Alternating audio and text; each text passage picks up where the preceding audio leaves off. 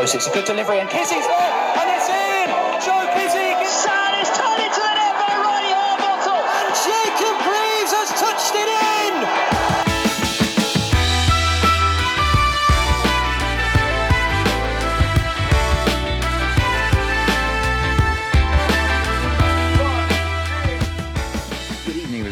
Welcome to the Anytime Notebook. We're back every single week to mark your card for the weekend across the EFL. Set-piece threats, rampaging wingbacks, forward-thinking holding midfielders. Regular listeners, welcome back. New listeners, great to have you on board. Joining me as always, the astute John Bywater. Good evening, John. Good evening, Gavin. How are you? I'm good, thank you. John, something slightly different in this episode. Yes, indeed. Very exciting. A little bit of a detour from our usual fare, but we thought we'd give this a go because we're very lucky to get this guest, really. So without further ado, shall we introduce the guest first before we go into Let's do that. Stuart Reid, good evening. Hi, guys. How are we? Good, thank you. Stuart, renowned set-piece analyst I've got here. Vast levels of experience in club football all over the world. Stuart, I think if anyone's consumed any long-form content recently analysing some set-piece performance across the globe, there's a healthy chance you've contributed some column inches to it. Great to have you here from the wing on Twitter. How's this week treating you? Yeah, not bad. Always busy after a international break. You've been busy kind of looking at and analysing set pieces, I imagine. Absolutely, yeah. Doesn't stop. I'd be surprised if anyone in the world watches as much corners and free kicks as I do. We sound like a... Gather on you close. Mine's normally on a Sunday morning, kind of looking at what could have been from Messrs. Harvey Rogers and the like, but we'll talk a bit more about that later on. A fascinating area of the game, Stuart. I think, John, when me and you watched Sky Canberra's follow Andy Parslow about in the stands for Swansea a while back, I think we knew the secret was out the bag. We knew set piece analysts and restart coaches existed, but it's a fascinating area of the game, heavily kind of like data driven. And Stuart, I think you're going to share some of the insights and a bit about your role on a day-to-day basis as well. Yeah, we've got a mountain of questions for you. Absolutely, John. Should we dive straight in? Yeah, why not, mate? Like you say, we've got a lot of questions here, so we'll take as long or as short as we need to on these. There's no time limit. Firstly, should probably cover. Stuart started. I think I got this right. Correct me if I'm wrong, Stuart. 2017, 2018 at Leyte Orient. And he's gone via Bangladesh. He's gone via the Superliga, and he's currently working for clubs in Portugal and in Spain, I believe. Is that right, Stuart? Portugal, Italy, and Spain at the moment. Yeah. Italy, of course, Italy. Yeah, fantastic. So, before I ask the first question, how did you, just to cover a little bit at the very beginning, how did you sort of grow your interest in this area, and when did it sort of visualise into an actual opportunity at a club? Yeah, well, it all began when I was actually working in a completely sort of separate field. I was actually working in a school, fixing computers. Wow. And I realised I hate this.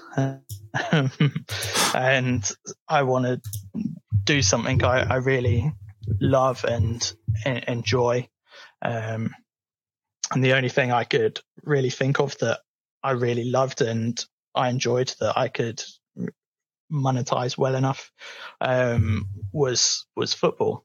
And obviously there's a broad range of jobs available in football.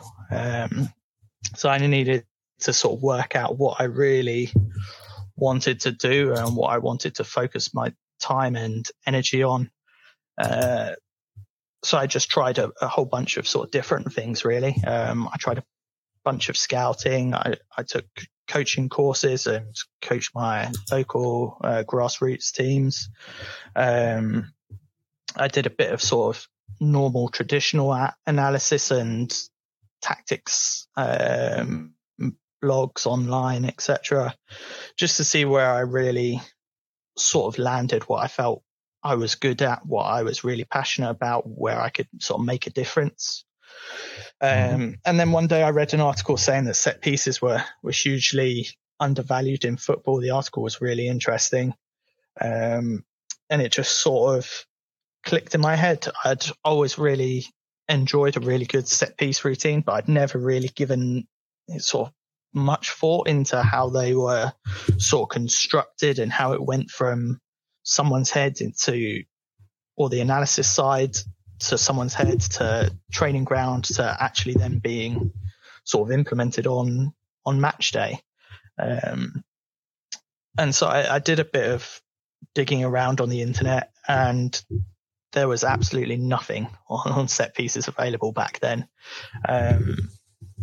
There were a few articles, but absolutely nothing sort of on a regular basis or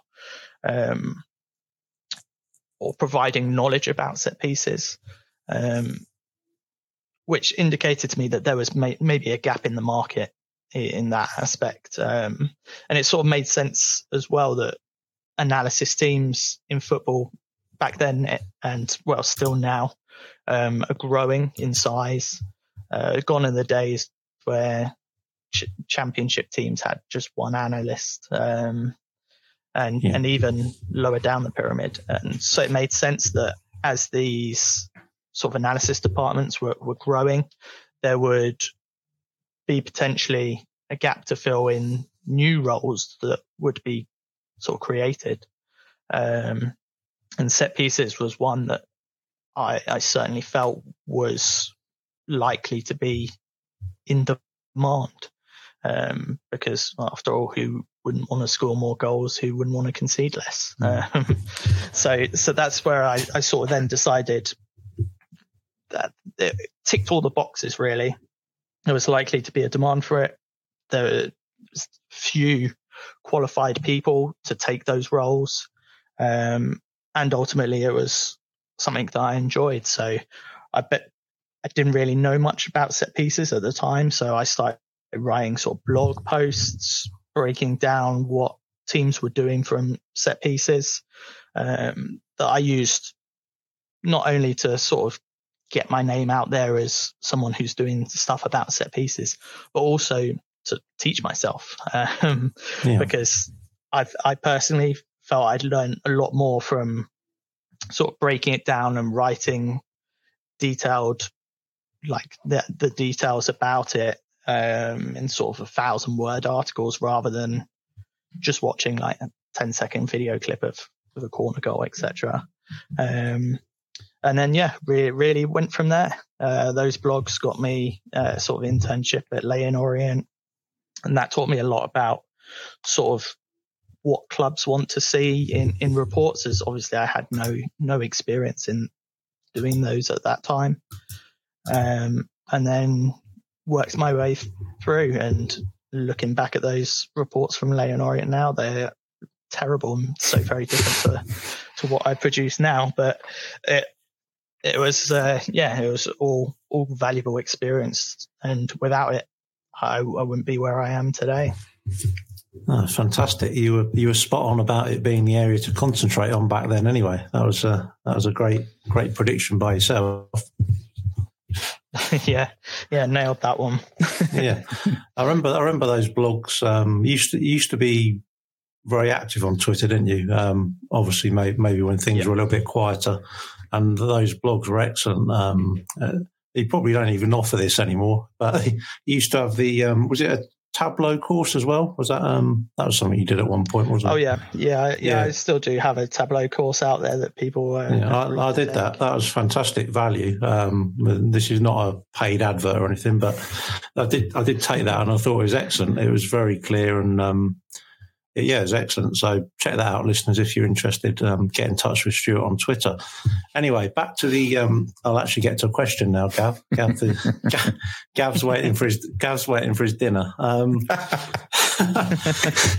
Right. So the first question I've got here is: could you explain for our listeners, and Gav and I, to be honest, roughly what your role entails from a sort of general point of view? Yeah. So generally, I watch a lot of the opposition set pieces. I typically watch sort of 10 games worth, every corner faced, every corner taken, every free kick faced, every free kick taken, and basically break down what to expect. That's ultimately what I do. What to expect when they're attacking, what to expect when they're defending, and then I sort of create a report based around what I see, from both from the data and also from the sort of extensive video, and basically look at ways in which we can take advantage of the way they defend, and how to stop them in attack. That's the long and short of it. It would be, I think I know the answer to this, but would it go as far as throw-ins as well, or is it more just the corners and the free kicks in dangerous areas? Depends on the team. Okay. So I haven't actually worked with any teams yet who want to sort of implement the throw-in side, but that's something that I can definitely do if required. Yeah, I was just seeing a little bit of chat about that more last season or two, so I just wondered whether that had sort of seeped in yet. But maybe that'll be the next avenue for people. We love a good long throw, don't we, John? Oh yeah, we certainly do. Yeah, it makes our Sunday morning. How would you say the attitudes of clubs around the role and other people that do your role has changed from when you first started back in 2017 to today?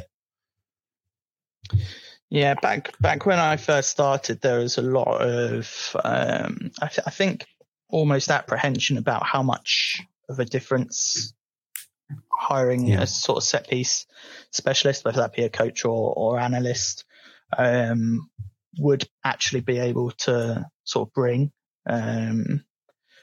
I mean, nowadays it's pretty standard, and clubs definitely see the benefit of it much more, I think, than they did 6 or 7 years ago. So it's been quite a rapid evolution in the sort of game as a whole, really. Yeah, well, that's. I mean, do you think some of it now is clubs just thinking, well, everyone else has got one, so we need one, and they're not necessarily like taking on board the information that someone like you would provide, and probably like every role, I guess. But yeah, absolutely, yeah. Like the buy-in from the coaching staff is essential to actually getting that sort of set piece success. And yeah, it depends on the sort of responsibilities given. Obviously, in my role, it's as a sort of remote analyst. That varies more than if you're actually a sort of set piece coach at a side, as then you'd have sort of full responsibility as to what you're doing. Whereas in my role, I come up with what I think is the sort of ideal or best solution that I think based on the sort of video and the data, and then have to sort of plead my case almost to the coaching staff to then implement that. Sometimes they do, sometimes they don't. Of course. I mean, that's fine, as ultimately they're the ones in charge, and they're working with the players day in, day out. So yeah, that would differ to actually if you were the sort of set piece coach and have full autonomy, really.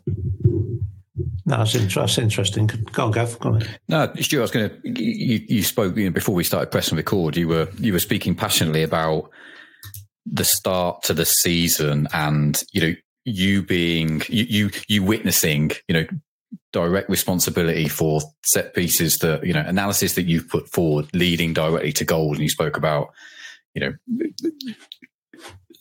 scoring those goals and how they were obviously a measure of your performance. Is set piece goals and set pieces not conceded, are they the only things that your performance is measured by, or are there some other metrics that you're looking at as well?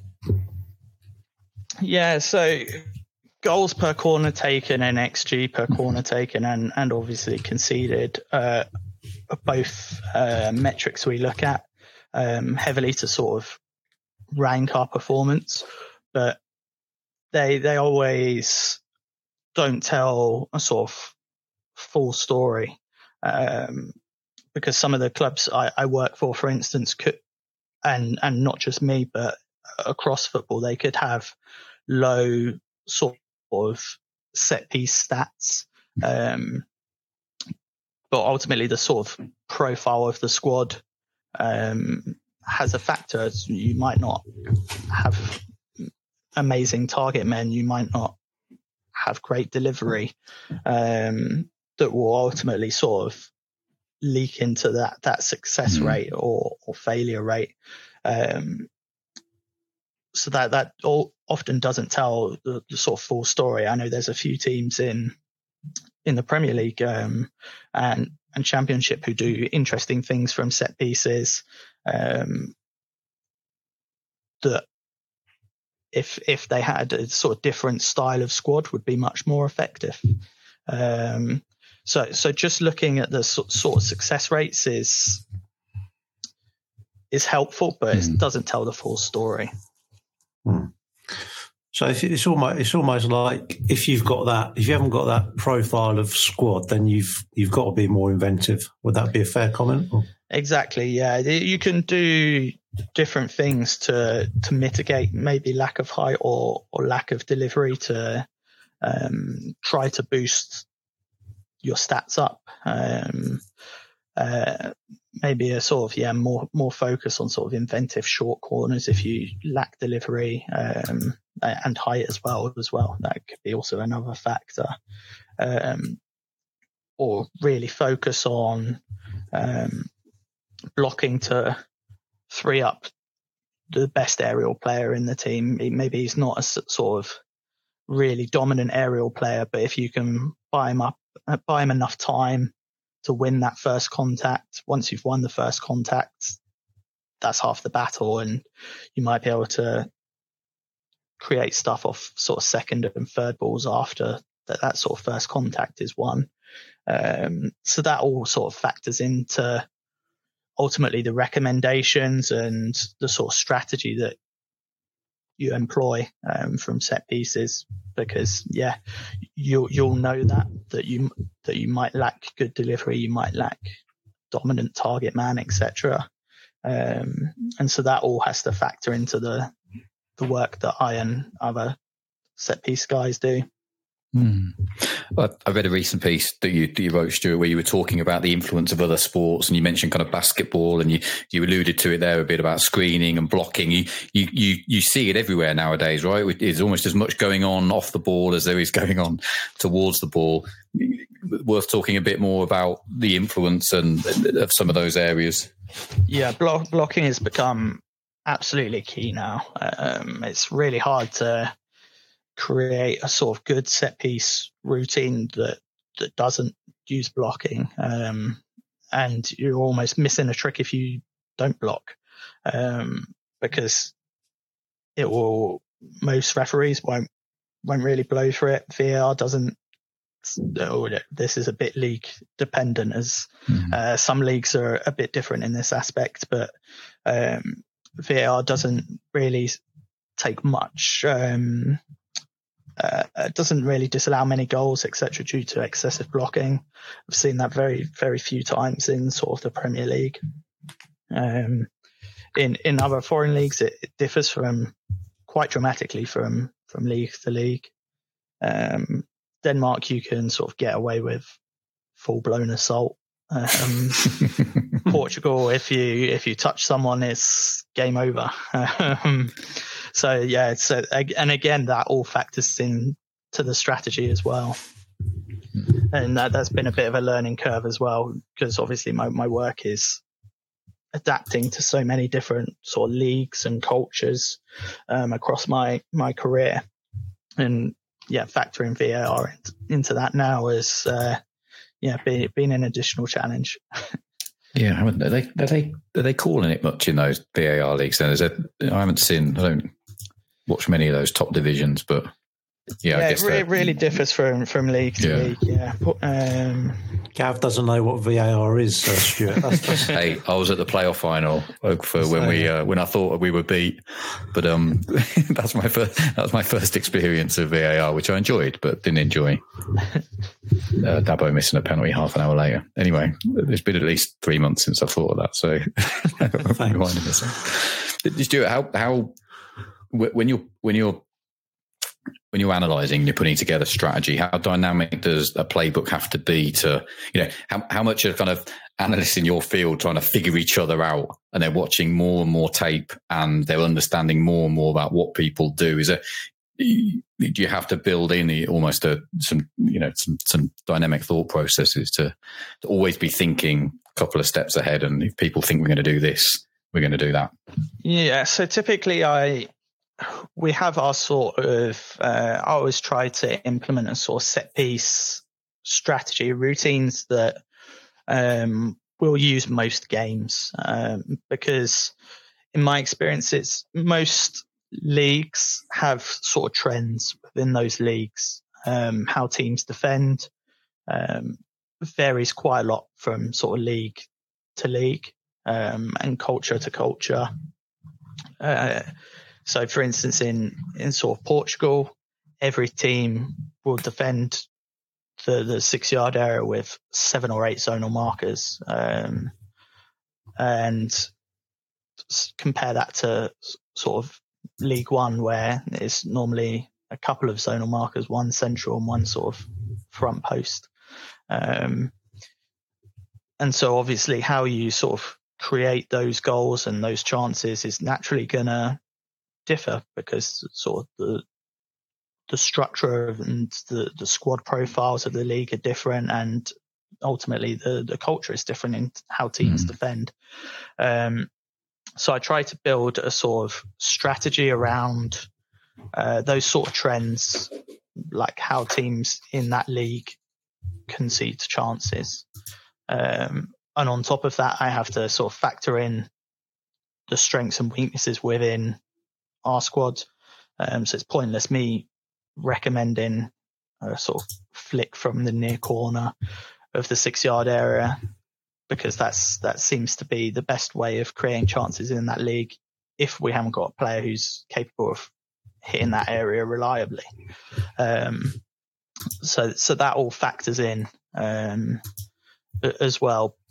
But then on the other hand, each team will have sort of unique quirks about how they individually concede chances and react to certain situations.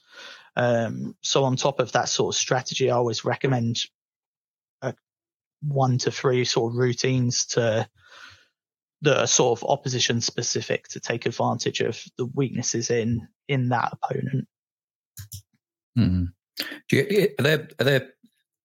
Are there leaders on the pitch, I guess, that execute this? Is there a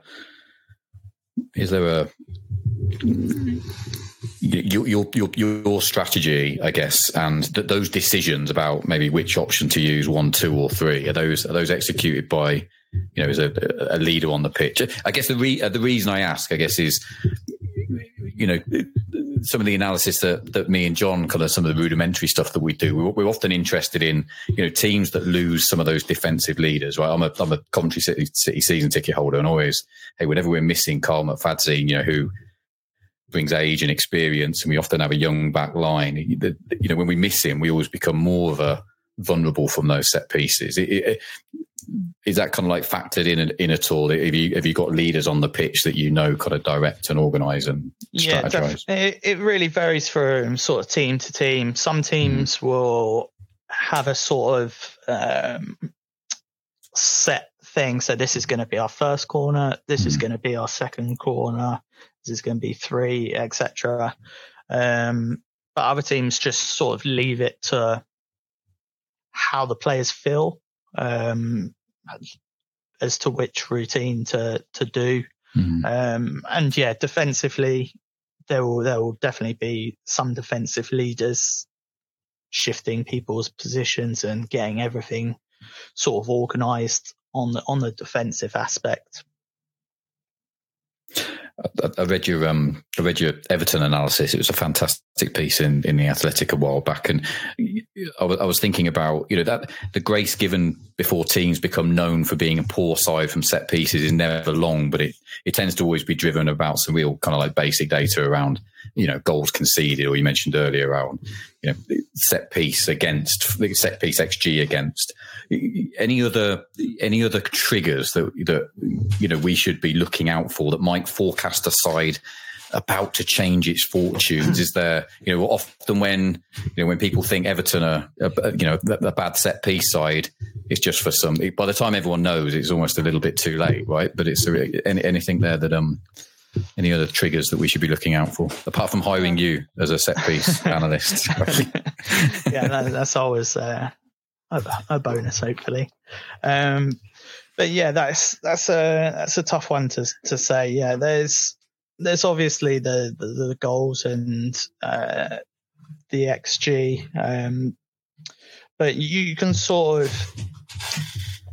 sometimes goals and shots don't tell the sort of full story, and there can be shakiness in defence that you can pick up on sort of the video analysis, maybe a sort of like lack of aggression in the air at times that might not have ended in goals or shots yet, but it could very soon under the sort of right circumstances. Maybe they haven't played a team with the right delivery or aerial aggression to sort of take advantage of those shaky attributes. But goals and XG is usually the main indicator, especially through data. There's obviously sort of aerial aggression, and that sort of thing is hard to measure via data, but will show up in sort of good analysis, video analysis.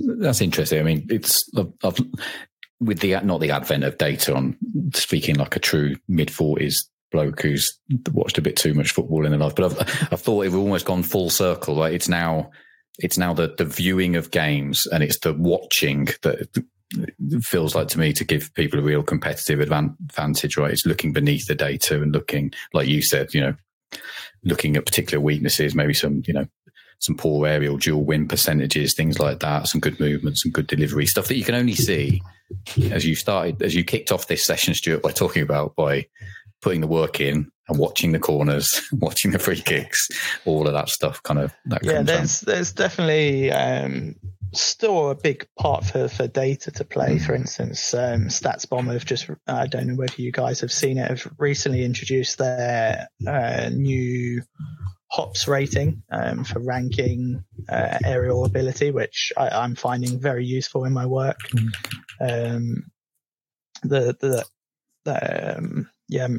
Both me and all the coaches I'm working with see the sort of usefulness of it and believe in that data as well, which is always useful in sort of coming up with our strategies and ideas. Interesting. Who at a club would actually, if you know the answer to this and you're able to answer this one, Stuart, who at a club would actually make the decision to hire you? Would it be a sporting director or even the head coach, or are you aware of who would do that? It's, in my experience so far, it's really varied. I've been hired by the actual owner of a football team, who's seen my work on sort of Twitter and LinkedIn. I've been hired by sporting directors who have felt they needed sort of an increase in sort of set piece output. I've been hired by coaches and head coaches who have realized that they need help in that sort of aspect. So it's been a broad range, really, which is always good. That it's such a broad range of people wanting to get a difference in that area. And it must be, well, I'm presuming again, but it must be personal recommendation as well, because I can see that you've worked for same clubs for a number of seasons now as well. So results and maybe personal recommendations as well. Absolutely, yeah. The phrase "is who you know" is very, very common in football. Certainly is, yeah. Go on, Gav. I was going to say, unfortunately, it doesn't pay to know me or John. So, sorry. No, we can guarantee to get you absolutely nothing off the back of this, but it's been. John, you had a great question to finish up around. Oh, I did, yeah. Well, great might be pushing it, Gav. But anyone who's listened to this who perhaps manages or even plays on even a Saturday, Sunday level, is there one thing that anybody could implement to improve set plays at any level? Really focus on, firstly, blocking. At that level, basically any level of that doesn't have VAR, you can implement some fantastic blocks, and really focus on. I mean, this sounds easier said than done, but really focus on winning that first contact. Give whoever is going to be on the end of it plenty of time to win the ball that you can free up using those blocks. Don't go for the sort of perfect delivery. One thing I like to do with teams who maybe sort of struggle with a good delivery is to actually play a sort of chipped ball rather than trying to get the perfect in-swing or outswinger, which is hard. It's much more easier to play a sort of chipped ball more accurately to a sort of target area. That means it's slower and easier to defend than an in-swing or outswinger. But if you're sort of creating space via those blocks, then that sort of balances out. And then you've got the first contact, you've got the accurate delivery, and then from there, you'll cause havoc. That's brilliant. Hopefully. No, fantastic answer. Thanks for that, Stuart. I'm looking forward to Sunday down on the Sunday morning on the marshes. Yeah, just little dinks into the area whilst half the side kind of block everything. It sounds legitimate to me. Hey, Stuart, I just want to thank you so much for the time that you spent talking to us. I know you're a busy man, and those corners aren't going to watch themselves. So I appreciate the time spent. Hey, people can follow you on Twitter, right? From the Wing. I'm sure if I know our listeners, there's probably plenty of questions that they would have loved to ask you as well. But I imagine that people can just reach out and absolutely, yeah. Pick your brain. DMs are open, or just hit me up on Twitter, and I'll be happy to answer questions. Great stuff. Hey, good luck for the rest of the season as well. Like you said, I know it started well for you, and you're seeing, the clubs that you're working with are seeing the fruition of the faith that they put in you. So, hey, fantastic work by yourself. And John, it's good to share the podcast with someone who enjoys watching corner after corner after corner. So, we're a niche group. We're a niche group, but we're a niche group where we have a funny way of just finding each other on the internet over the course of the last few years. So, good group to be part of. Hey, Stuart, thank you very much for your time. We'll speak to you again soon, hopefully, and hey, enjoy the rest of the season. No problem. Cheers, guys. Thank you. Thanks.